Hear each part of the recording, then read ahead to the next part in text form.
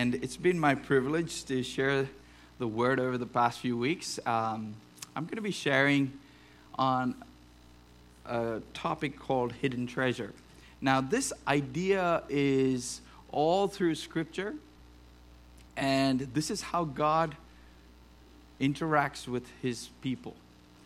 Sometimes you would think, because God's so big and God's so amazing and God's so good, everything should be just left on the table. But the whole concept of treasure is for those who really go find it. Have you ever done, like treasure seekers or treasure hunters? You see these reality shows and stuff where people go to different places, or that weird person on the beach with the. I know, don't worry. I can sometimes be that person, right? But with God, He's looking for people who are looking for precious things in nothingness, in everydayness. And like Jackie said, moment by momentness, the mundaneness of life can draw you to a place where it's like, nothing to see here. Oh God, I need it's career decision time. I need help with this. Lord, I ask for a great job and a great boss and good pay. Lord, I'm thinking about this person. I really want to get married. I ask that you'd open, like all those big life decisions. Suddenly we want to find treasure. Suddenly we're very busy hunting around for the good stuff. But what happened this morning? Before you got your coffee? I'm talking to me here. I'm not talking to you. I'm talking to me. It was hard. And I was sore. And my kids that I had just taken laundry, and my wife, we had just done laundry, and we'd got it to their rooms, and it was on the floor again and in a laundry hamper. And you're like, wait, this was the stuff that we just did. Anyway, so it was like one of those moments where you have to step back and say, Lord, I need to meet with you quickly. Because there's a part of me that just wants to explode. And that's just my life. So I don't know what's going on in your life. And it's hard sometimes to look for the treasures of God in the mundane. Which is why we laugh at the guy on the beach. You're like, dude, you're just supposed to be sitting on the beach. But he's like, there's precious stuff hiding in the sand right here. Yeah, sure. There'll be quarters or nickels or, those kinds of things that you will find. But sometimes you will find diamond rings on the beach. Because a lot of people, we know, have lost their wedding rings at the beach. But that's just a sample or an easy way to illustrate how we go to places where we see just big vastness and we think, oh, this is all it is. Scripture talks about hidden treasure that God saves for those who seek after Him. The Bible uses the language of seeking after God as the one whom God responds to. But today's message is going to be, I would say, by far the most important message in this series. Because while God is hidden treasure, He has not been aloof.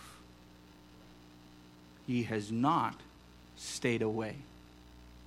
He's not left it like some national treasure hidden map that Nicolas Cage is going to find somewhere. Right? He has left it clearly in front of you that you would meet Him and know Him. And He says, now, let's go on this hunt.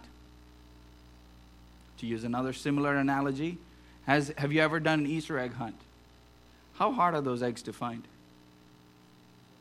Honestly. Like, especially if you've got little kids. Not really hard, right? I mean, I can literally see 5 in the grass. But it is hidden treasure. And it is the joy and the delight of a parent when you see your little child running around like looking for something, and you're like, come over here, let's have a look over here. And they find this one, I found something. And they're so besides themselves. And that's what God looks like when he looks at his kids. He doesn't leave you to be like, oh, it's somewhere in some yard. Go figure it out. He comes with, it's his delight to hide things for you. It's not hide things from you. It's hide things for you. There are things, Michael, that God has hidden along your journey that he's like, this is only for Michael. No one else is going to touch this egg.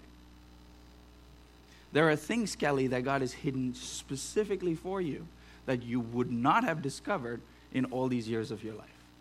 He's hidden it along the path, and he says, I will walk with you. And I will lead you down this path, and I will say, take a look over there. There might be something there for you. And as you walk down this road of your relationship with God, God delights in this. When you find it, he beams. You know, when you, as a parent, again, keep using that analogy, the delight you feel when you see your kid open a present. The joy you feel when you see your child receive something that they did not know existed 5 minutes ago. That joy. He loves to draw you into his love for you. But this starts all the way in the Old Testament. In Leviticus chapter 26 and verse 12. And I'm just going to use this phrase because this is the phrase that typifies God's heart towards his people. God says, I will walk among you. He's talking to the nation of Israel. He had just drawn them out. They are now a nation. It's no longer a bunch of people. They're out of Egypt. He says, I will walk among you. I will be your God. And you will be my people. Have you ever heard that phrase? They're my people. These are my people. God says about you, these are my people. He identifies himself in the context of earth. He identifies himself as your people. I'm with them. Not they're with me. I'm with them. Imagine the amount of commitment and unwavering covenant that he has made with us, that he would say, no matter where you go, I'm okay with being identified by you. That's something else. Because in today's context, in the way we live in Christianity, there is a lot about how much we need to be identified by who God is, which is true. And that is part of what we were dealing with last week, the secret heart. What is it about who we are that people see versus the deep, inner, real part of us that we'd never expose to other people, but it's who we are. So if you put that to the side for 1 second, I want you to get to this. God says, I'm yours. You're mine, but I'm yours. I want you to just let that sink in a little bit. Because it's hard to digest this one. Because the first one we can digest quite easily. I belong to God. But then God goes a step further and he says, guess what? I belong to you. What you go through, I will go through. What you face, I will face. The things you contend with, I will contend with for you. This is what God designed marriage to be a reflection of. Because marriage was meant to display this aspect of God's belonging, not just a one-way street where now you're in my family. So in all of the systems of how mankind has messed with marriage, we have made the covenant about a man being the one who is the head of the home. Yeah, I understand that. But it is a covenant of two people saying, I belong to you. And now the other person gets to say, I belong to you as well. And so when God makes this almost ludicrous, one-sided, we all know who the better one is in this equation kind of a deal. He says, guess what? I bring myself and join myself to you as one. We are no longer two. We're no longer two parties who are trying to figure out this road together. We're one party. We do everything together. You and I are one flesh. In Deuteronomy 7, verse 9, it says, know therefore that the Lord your God is God. Don't be confused in all of his closeness with you that you're dealing with some human being. He is God. Know that the Lord your God is God. The Lord your God has chosen you to be a people for his treasured possession. So what is God's treasure? You're looking at it. Out of all the peoples who are on the face of the earth. Now he was talking specifically to the nation of Israel, which came out of a covenant God made to Abraham. We'll get back to that in a second. It was not because you were more in number than any of the other people of the world that the Lord set his love on you and he chose you, for you were the fewest of all the peoples. You were nothing impressive to look at. Out of all the nations, he picked one that was in captivity, that was under Egypt's control. That's where Israel became a nation.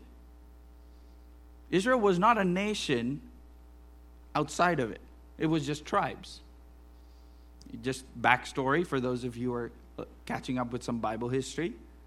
When God called Abraham out, he was a guy living out there with people who are not connected to God. God says, I have called you out for my purposes. And God confirms his covenant to Abraham.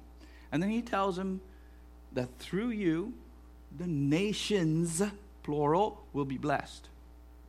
And that nations, plural, will come out of you. Not just a nation. A lot of people get confused about that. They will just say, oh, well, it was about Israel. No. Right at the beginning, if you look at the covenant God made with Abraham, and then he repeated it to Sarah. Nations will come out of you. Okay. Now, that's the covenant he made with them. But then his covenant was made specifically with his son Isaac. He says, my covenant will follow with him. I will bless Ishmael too. He will be a great nation, but Isaac will be the one I bless. So Isaac, Abraham's son, Isaac has his son Jacob, who is now living in this land of Canaan.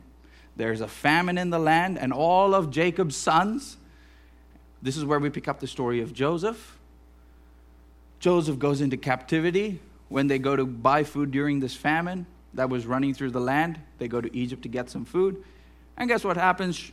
Long story short, Joseph rises in fame and power. He becomes literally the prime minister of Egypt.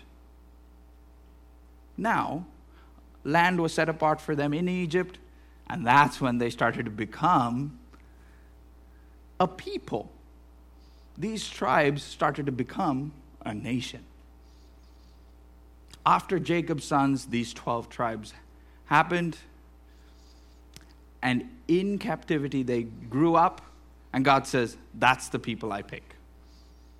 These people who don't have a land, they've got basically prison quarters or prison land, which is sectioned off for them to build bricks for those pyramids you saw, for all those things that we all go and visit nowadays. These guys are going to be building half of that stuff. God picks the weakest of people, but I want you to see God's hand was all the way through with the ones that he set his affection on. And he says, I will call you out as a people for my treasured possession. Now, I want you to read 1 Peter. So let me just read Deuteronomy chapter 7, verse 6. For you are a people holy to the Lord your God. I have set you apart. That word holy simply means to be set apart for purpose and for use. You are not just like everybody else. So you never get to say, but what about him? But what about her? You are set apart and holy to the Lord. The Lord your God has chosen you to be a people for his treasured possession out of the peoples who are on the face of the earth. So that's the nation we're talking about. Now jump to 1 Peter chapter 2.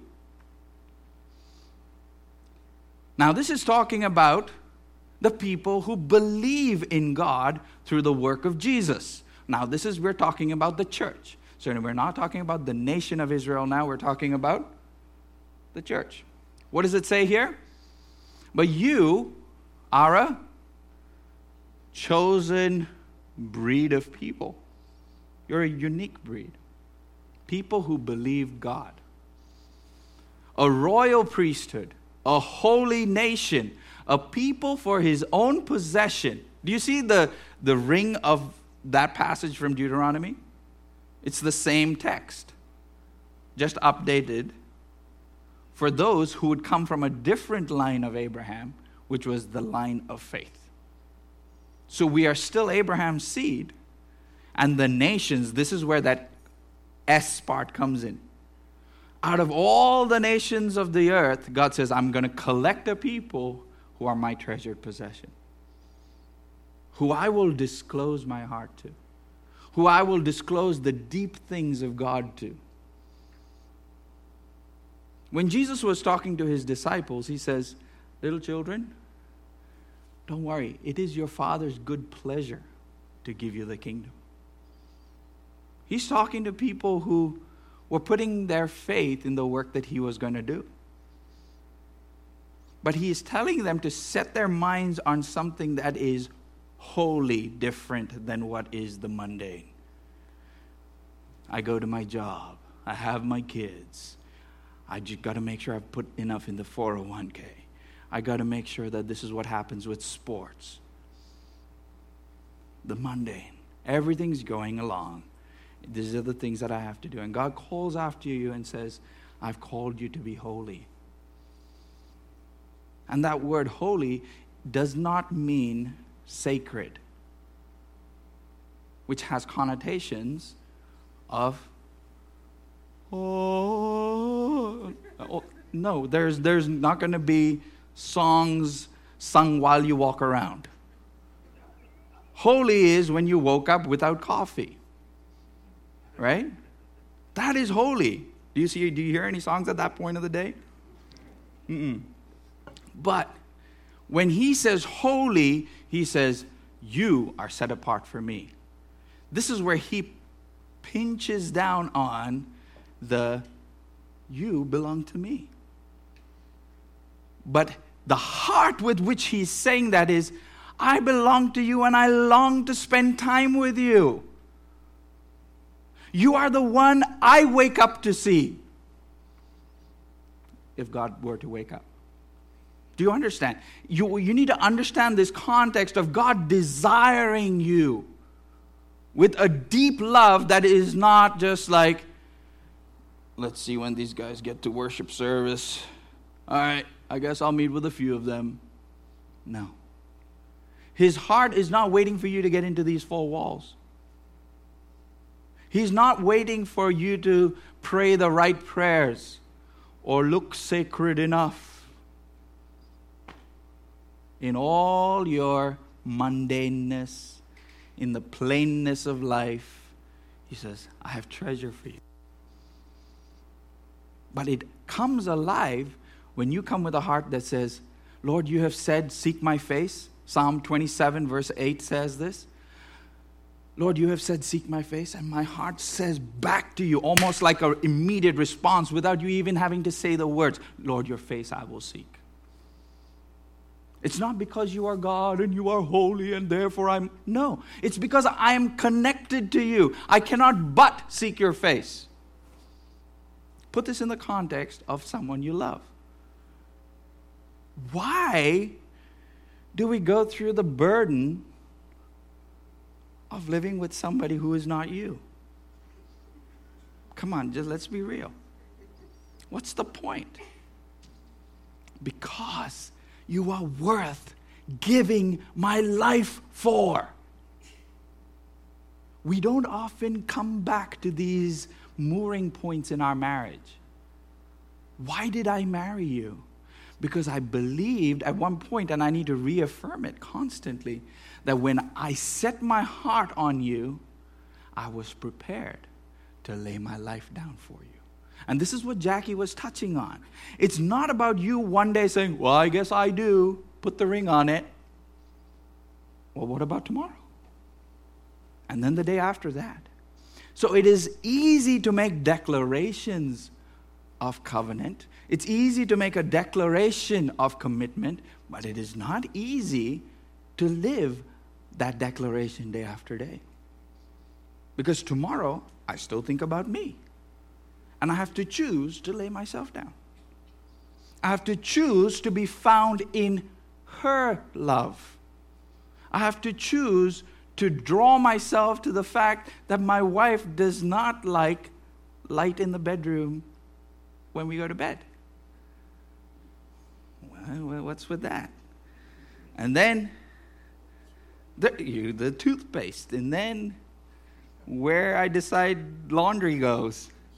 I mean, the list is endless, right? But if my heart is found in her love, I draw close to that heart, and you suddenly find, well, what's the big deal of me putting it here? Oh, that was just my preference. If that is her preference, I would much rather put it here. Is that me losing ground to my wife? There is no ground to lose. There is only love to be gained. Do you understand? And this is the thing we often forget in our relationship with God. We think He's always trying to extract something out of us. Well, what do you want now? You want me to pray more? You want to read more Bible? Well, what? And you forget that every place that God draws you to is a place of encounter with Him. He says, all I long to do is disclose my heart to you. It is my good pleasure to give you the things of the kingdom. But seek first the kingdom of God. It's in that context. It's not Him saying, well, if you only sought my kingdom well, you'd have this stuff. He knows everything you need. Romans 8, verse 32. He who did not spare His own Son, but gave Him up for us all. How? How? You ask yourself that question. How will He not also with Him graciously give us all things? You think He's holding back from you? You think He's holding out on you till you become more holy? He knows exactly where you're at. And if He said, I will give you my Son, His very own Son, He laid down His life for you. Somebody who doesn't even believe in half the process. Because you gave up the next day, you're like, He's holding out on me.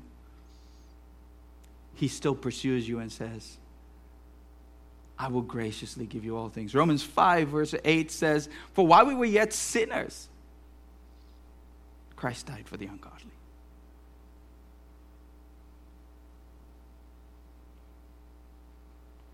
He died for us.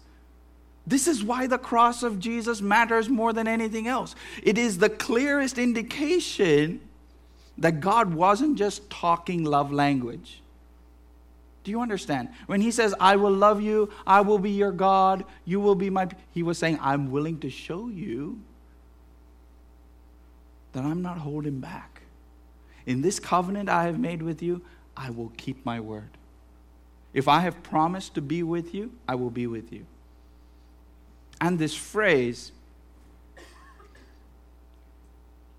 I will never leave you, nor will I forsake you. This is a phrase that comes up in Scripture all the way through the arc of the Old Testament into the New Testament. And when Jesus, God with skin on Him, He's standing there with His disciples. He says, I will not leave you as orphans. Even in that moment where He looked like He was abandoning them, This is John chapter 14, verse 26 onwards. He's talking about, I will send you my Holy Spirit. I will come and be with you. I will never leave you nor forsake you.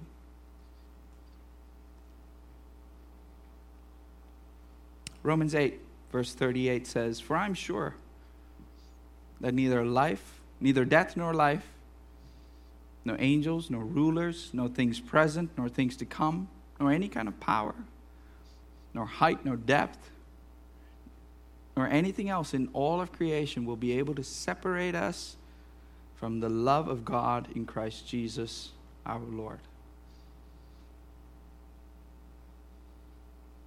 Go back to verse 38. The question is, those first 4 words. Read those first 4 words. Are you sure? And this is why this message is so pivotal if you are ever to seek after God.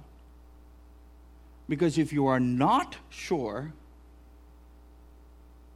that when tomorrow comes,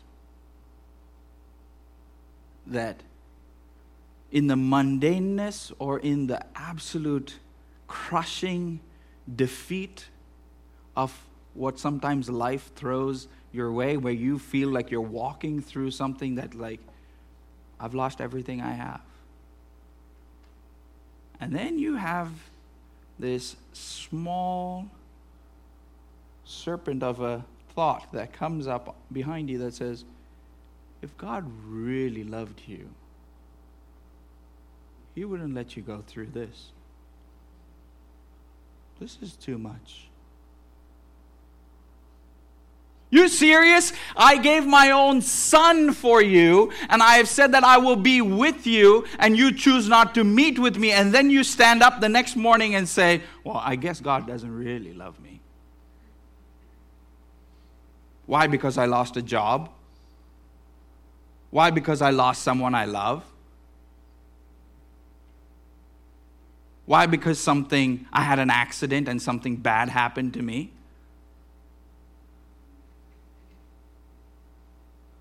We're not stuck with good karma or bad karma.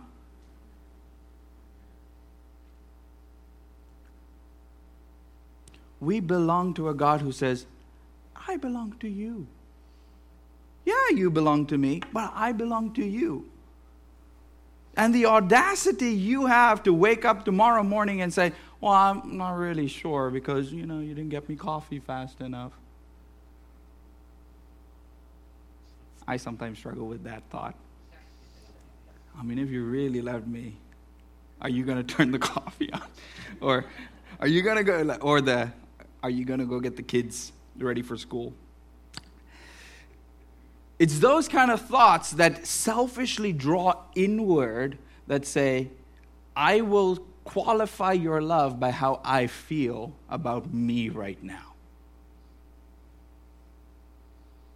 When He says, I have not withheld anything from you, more so, I gave my son for you.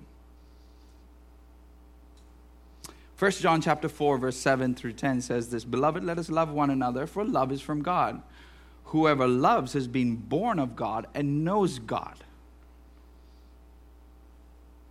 Whoever loves, and that word there is not just the word love, phileo, or the love which is eros or storge. It is love agape, which is the love that comes from God. Uniquely a love that is sacrificial, but that's just a part of it.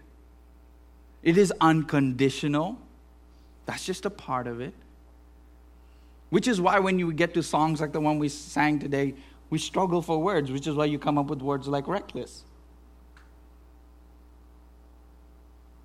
The Bible word, which has been used all the way through the Old Testament into the New, is the word steadfast. It comes up and shows up on the scene and never moves. It's like an anchor that does not shift. When everything else shifts, it stays. So when you relate it to the song we sang earlier, when there is one that is lost and the 99 who are, it's not reckless as much as it is, I love that one in an anchor-like way that I will go after it. I'm relentless, which might seem reckless to some people, about pursuing that one. Because I committed my word to that one and said, I will be your God and you will be mine. So the fact that you're stuck on a ledge somewhere,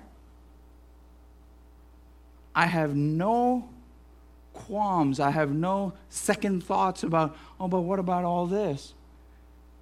I said I will not leave you. So I will come after you. And this is why it says, the steadfast love of the Lord never ceases.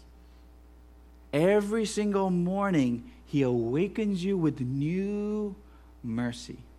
Lamentations 3 tells you this. It is because of the great mercy and loving kindness of God we are not consumed. Morning by morning, His mercies towards you are fresh.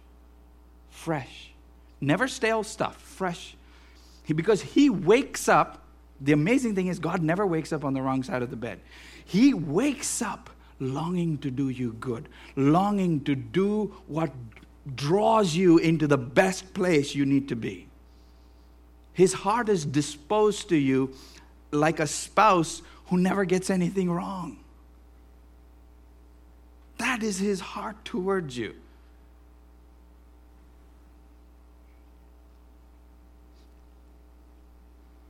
Anyone who does not love does not know God, because God is love. Now, this is maybe one of the most abused passages of Scripture in the world today.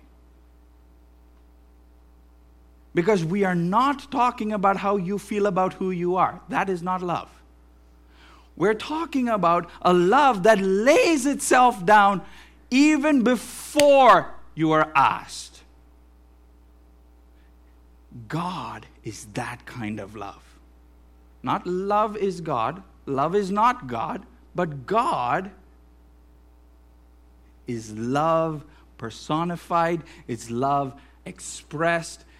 He says, if you want to see my love at work, the children I have, the people that I have on the earth today, should be people who are driven by a sacrificial love. Not a compromising love, which draws into self-belief, self-esteem, self-worth. We're talking about people who say, I will lay everything I have down to see God glorified. I will lay everything I have as mine so that He might be glorified. That is the kind of love God has. And in this is love. The love of God was made manifest among us, that God sent His Son into the world so that we might live through Him. And this is love, that not that we have loved God, but that He loved us and sent His Son to be a propitiation, which is the word, to stand in the way of the just punishment towards sin. Jesus stands in the way of that, takes the bullet for you, which is why Jesus had to die, because that bullet was meant for you and me. He stands in the way of righteous judgment, and He says, Lord, now look upon them with favor.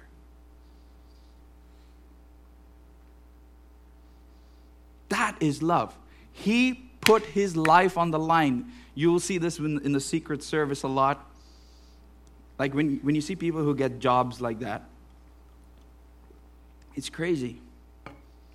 There's a VIP somewhere, and they're like, that guy could be a total kind of a person. But they're there. My job is to get between danger and them, whoever they are. That's my job.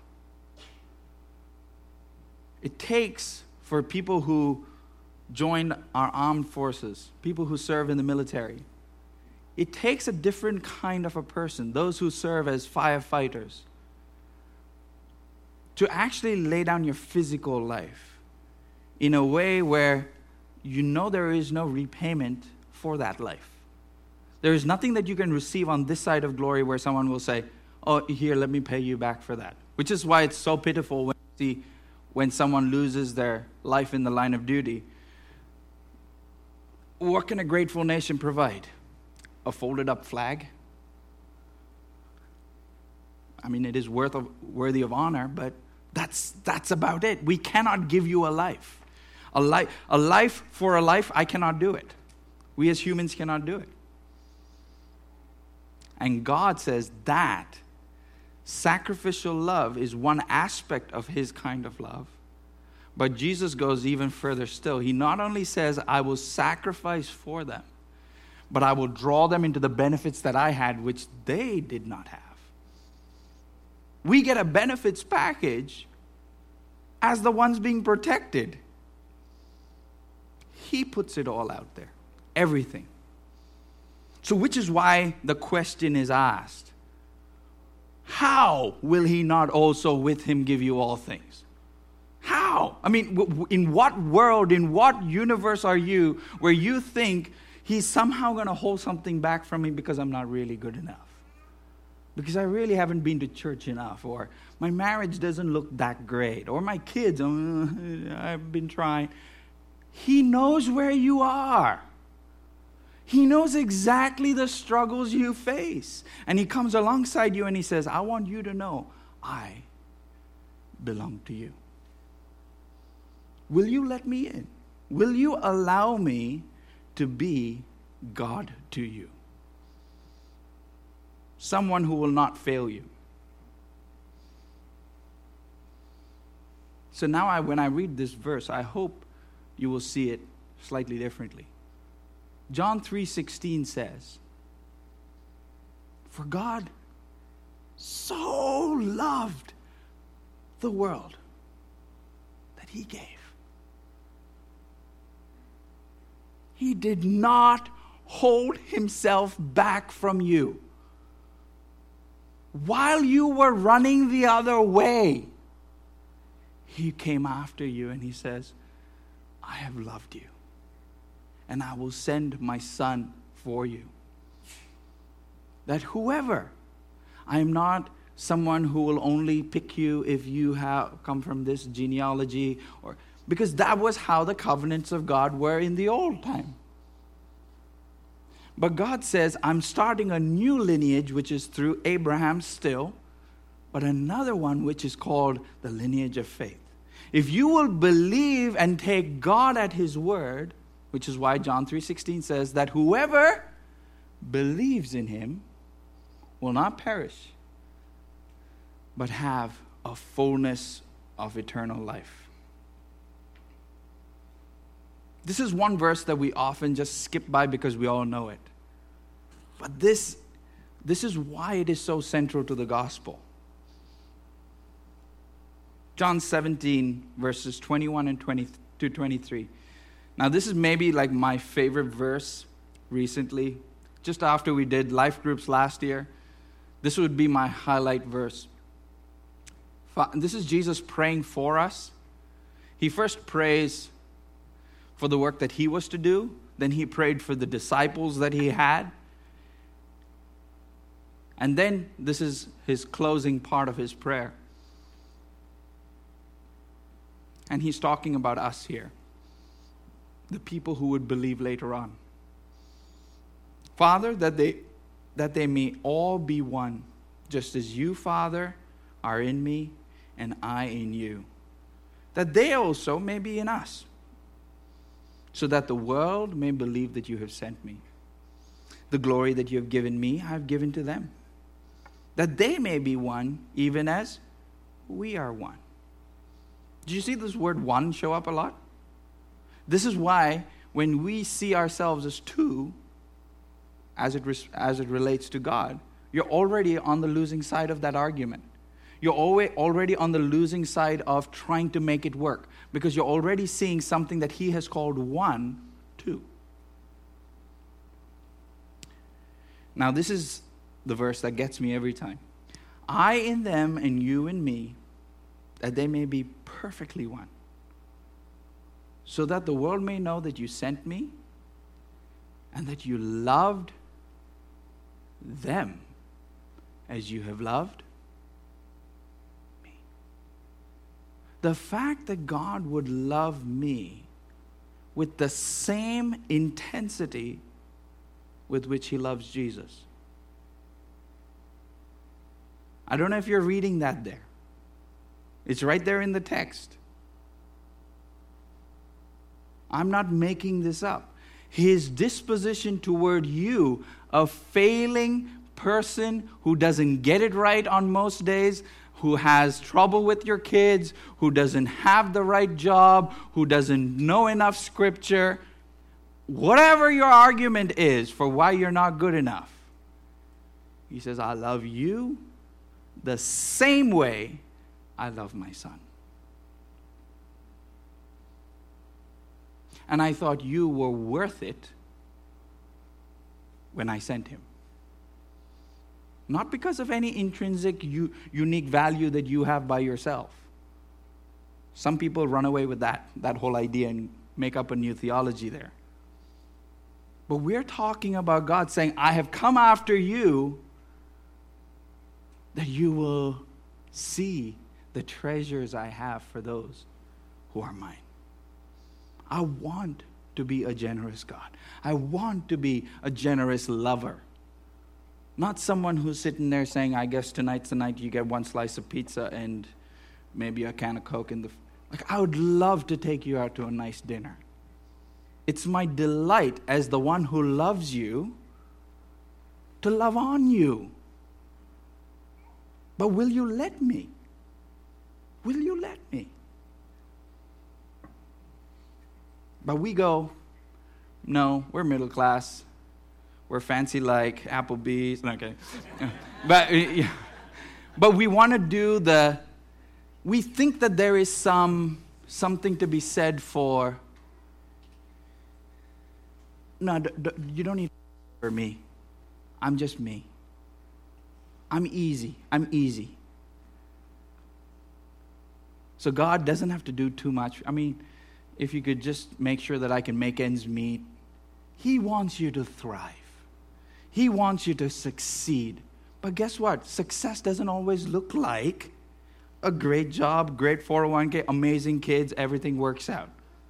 The problem is that's where that theology gets warped. Where it comes into this, where God's prosperity is what defines his love for you.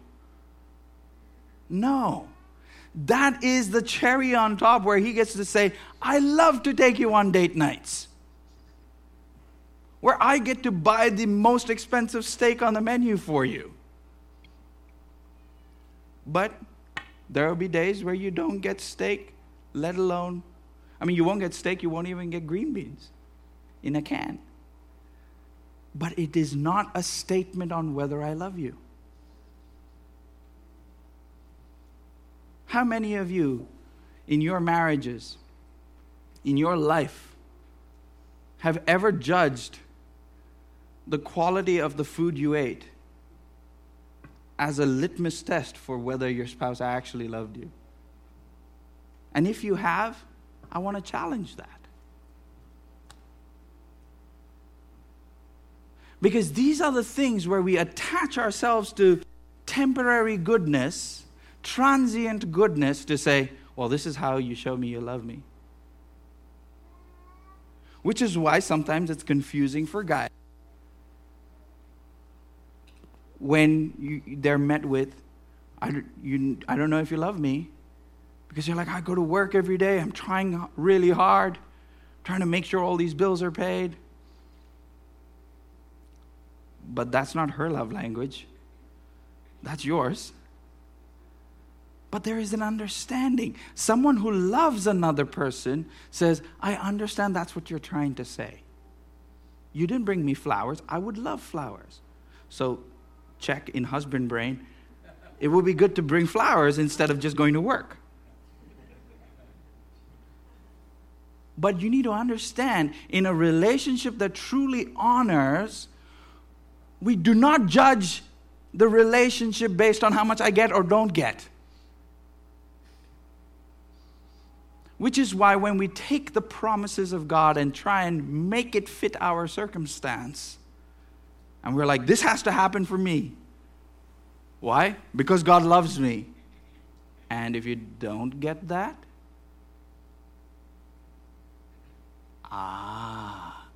so you're behaving like a 4-year-old.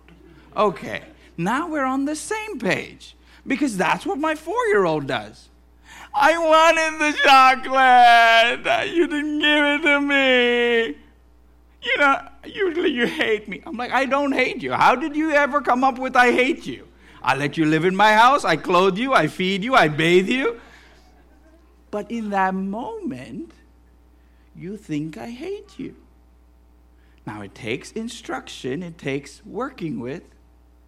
But that's what happens when you're 4. You see everything in those kinds of terms. And God grows us up in Him. So this is why that passage of Scripture is there. How do you think if He gave you His Son that He won't give you everything else you need? That you are caught, and this is why I titled it this. This is something that I've been learning through going through loss and going through what seems like great defeat. That the inescapable love of God is like a vice grip that holds me in the middle of whatever's going on, not because, well, if you didn't do this, so therefore I don't know if I can. No, why are we having that conversation when He says, I live with you, you live with me. Let's hold hands and let's walk. Why are you trying to take your hand out of mine and like, but this didn't happen? And that didn't happen. And then this happened. Okay. And I said, I will walk through all of that with you. I never said you're going to escape everything. When days are good, believing the love of God is easy. When days are not good, when days downright suck, how do I trust that God is good? How do I trust that God loves me? Well, look at your life and the people that you love. There are days you mess up big time, or they mess up big time. You still feed them. You still love them. You still honor them. And that's a failing example. But God put us in families to show us that covenant does not break over circumstance. This is why family matters. This is why marriage matters. So what you do in your home reflects how people understand the covenants of God. So I put this to you as a humble person who is not trying to say, you got to be better. I'm saying we all fail. We all have places where we get caught up with ourselves. But God's not like that. And especially if you're raising children, and if you're caring for a home or a parent or whoever it is, draw close to the love of God, because that is how love flows out. You will start to find a sacrificial love that draws close to covenant, that does not base it on circumstance, that does not base it on whether I get the goodie bag. Date night's coming. There are days when we're going to have a party. There are days when we're going to dress up and go paint the town red.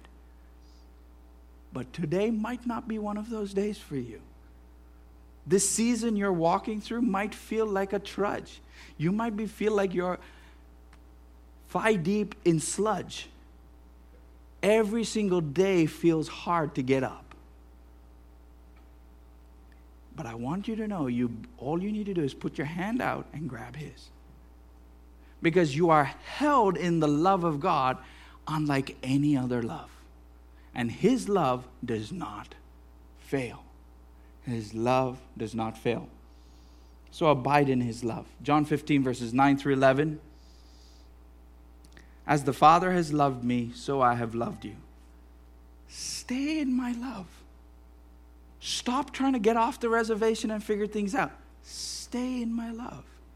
This is right after He said, abide in me and you will bear much fruit. Apart from me, you can do nothing. We all know that passage, but this is the one that follows that. If you keep my commandments, you will abide in my love. This is where He draws you into the place where obedience is not something He's extracting from you, but something that forms this relationship. It deepens the fellowship you have. The relationship of father to son is present right from the get-go. But the more my son pays attention to me when I say, if you don't clean the bottom of your lawnmower, you're going to have thatch and chunks of grass everywhere you mow. Oh, I got to get it done. Well, you're going to be cleaning up thatch for a long time because you didn't do the other part. But the more you obey, the more you listen, you know I'm not trying to extract something from you. I love you fully. Now, the fellowship we then enjoy draws you to a newer place of success, to a newer place of maturity. So in whatever you're doing, I want you to see that these poor human examples that I'm giving you point you to a bigger truth. That when God joins Himself to you, He's not going to withhold anything from you. But He will train it. So when He says, no, not that, for now. But why? Because I'm your dad. But why? How many of you have heard the but why after you've just given the instruction? I can sit here and reason through the whole process with you, but I know that you're not mature enough to go through that process just yet. So for now, I will say, N-O. No. So I love you. I will reiterate that. So do you hear your Father's voice? Do you hear your Heavenly Father call to you and say, just because I said no to that, or just because this did not happen the way you thought it should have happened, it does not mean I don't love you.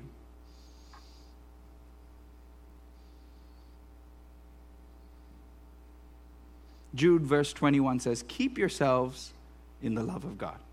It's almost a position that you have to sit and camp. Because there's a drawing away from God that happens when you try and live in the mundane, when you try and think, I've got to do these things. That you lose out on the treasure of being found in His love. And this is what I want to finish with, and this is something that's really deeply affected me lately. By faith, in Hebrews chapter 11, it says, by faith, when Abraham obeyed, so Abraham did, he acted on what God told him. When he was called to go out to a place when he was to receive as an inheritance. And he went off, not knowing where he was going. How many of you will get into the car and say, okay, I'm ready to move towns, take my family and everything I have and go? I don't know where I'm going. But God says move. So he moved. By faith, he went to live in the land of promise, as in a foreign land, living in tents with Isaac and Jacob, heirs with him of the same promise. Now in verse 13, it follows on. All of these people, this includes Abraham, Isaac, and Jacob, these all died in faith, not having received the things that were promised, but having seen them, greeted them from afar, and having acknowledged that they were strangers and exiles on the earth. For people who speak like this, make it clear that they are seeking a homeland. If they had been thinking of a land from which they had gone out, they would have had an opportunity to return. So if I was thinking in the context, let me just break this down a little bit quickly. But as it is, they desire a better country that is a heavenly one. Therefore, God is not ashamed to be called their God, for He has prepared for them a city. Just this word homeland. If I say the word home to you, there are thoughts that fire in your mind. Home. Now, if I say, leave home, come with me. you're going to lose your home. I'm going to give you a home. I've got a home for you. Michael, leave everything. I've got a home for you. There's a part of you that's like, okay. But home is there. Because that's what makes me safe. That's what makes me feel the most myself. I know my bed. I know the groove, pillow, everything. That's my space. That's home. He says, no, I got something new for you. So leaving what you have as your comfort, and he says, homeland is there. How many of us would not want to look back? And that's part of this journey with God. When he calls you into his love, when he joins himself to you, he's saying, stop looking back. Stop. Because I have home for you with me. Take my hand and let's walk. And when he leads you away, you're like, wait, this is nothing like I know, but you have told me we are getting to home, but I've not seen everything yet. I don't know what's coming. And he says, that's why you abide in my love. When you abide in my love, you will always have your eyes set forward. When I married Hannah, when I got to know Hannah, when I left India when I was an 18-year-old, I knew that I needed to go get an education and get a job and those kind of things. I did not know I was going to become an American. Like, how do those things correlate? They don't. God pulled me out of what was home. He says, I've got a new home for you. But then, just before you think you can camp and make home, let's keep moving. This is not home. And then I come here. I have a wife. I have 4 kids. He's surely home. Home. I realized home was never a place. It was who I was with. So wherever Hannah is home. It seems like a trite, almost like movie series kind of statement. Home is wherever you are. It is the truth of the matter, because the problem is we attach significance to places and circumstance, and we feel that becomes homeland. While we are committed to this place, while we're here, we are still strangers and exiles here. This is not your home. So as long as you are tied to these things, this includes your wife and kids, you will always be looking that way. For everything God calls you to, it's almost like he's trying to steal something from you. So you're trying to cover all the bases before God does anything with you. Because it might affect my wife, it might affect my kids, it might affect my job. So I'm trying to carry all these things with me everywhere I go. Why? Because God called me. So I'm still trying to obey God, but I'm trying to carry all this with me. You see how silly that would look? You're trying to, will my retirement follow me here? Will I get a good, decent retirement? And this is what you look like everywhere you go. Like someone with something in your pants, right? But you're walking around with all these things because you have always wanted to look backwards when God has called you to a homeland that is there. And he says, I'm home for you. The more you get used to that reality, you will find yourself moving deeper and deeper into love with him, because it's not extracted from you, because wherever he goes, provision is there. For my kids, for my daily needs. And guess what? If I lose my life in the process, there is a better home. I stop valuing the things of this world, including my very breath, like as if it is something I need to preserve from God, just in case he might take it. Lord, you have it all. And like Jackie said, again, to come back to that, if it comes to that decision tomorrow, I need to make that decision tomorrow. But today, I live. Today, I have a house. Today, I have kids. So, Lord, I'm going to live it to the fullest with what you have given me, never doubting your love for me. Amen? Sorry, I took a little while. I had to finish that thought.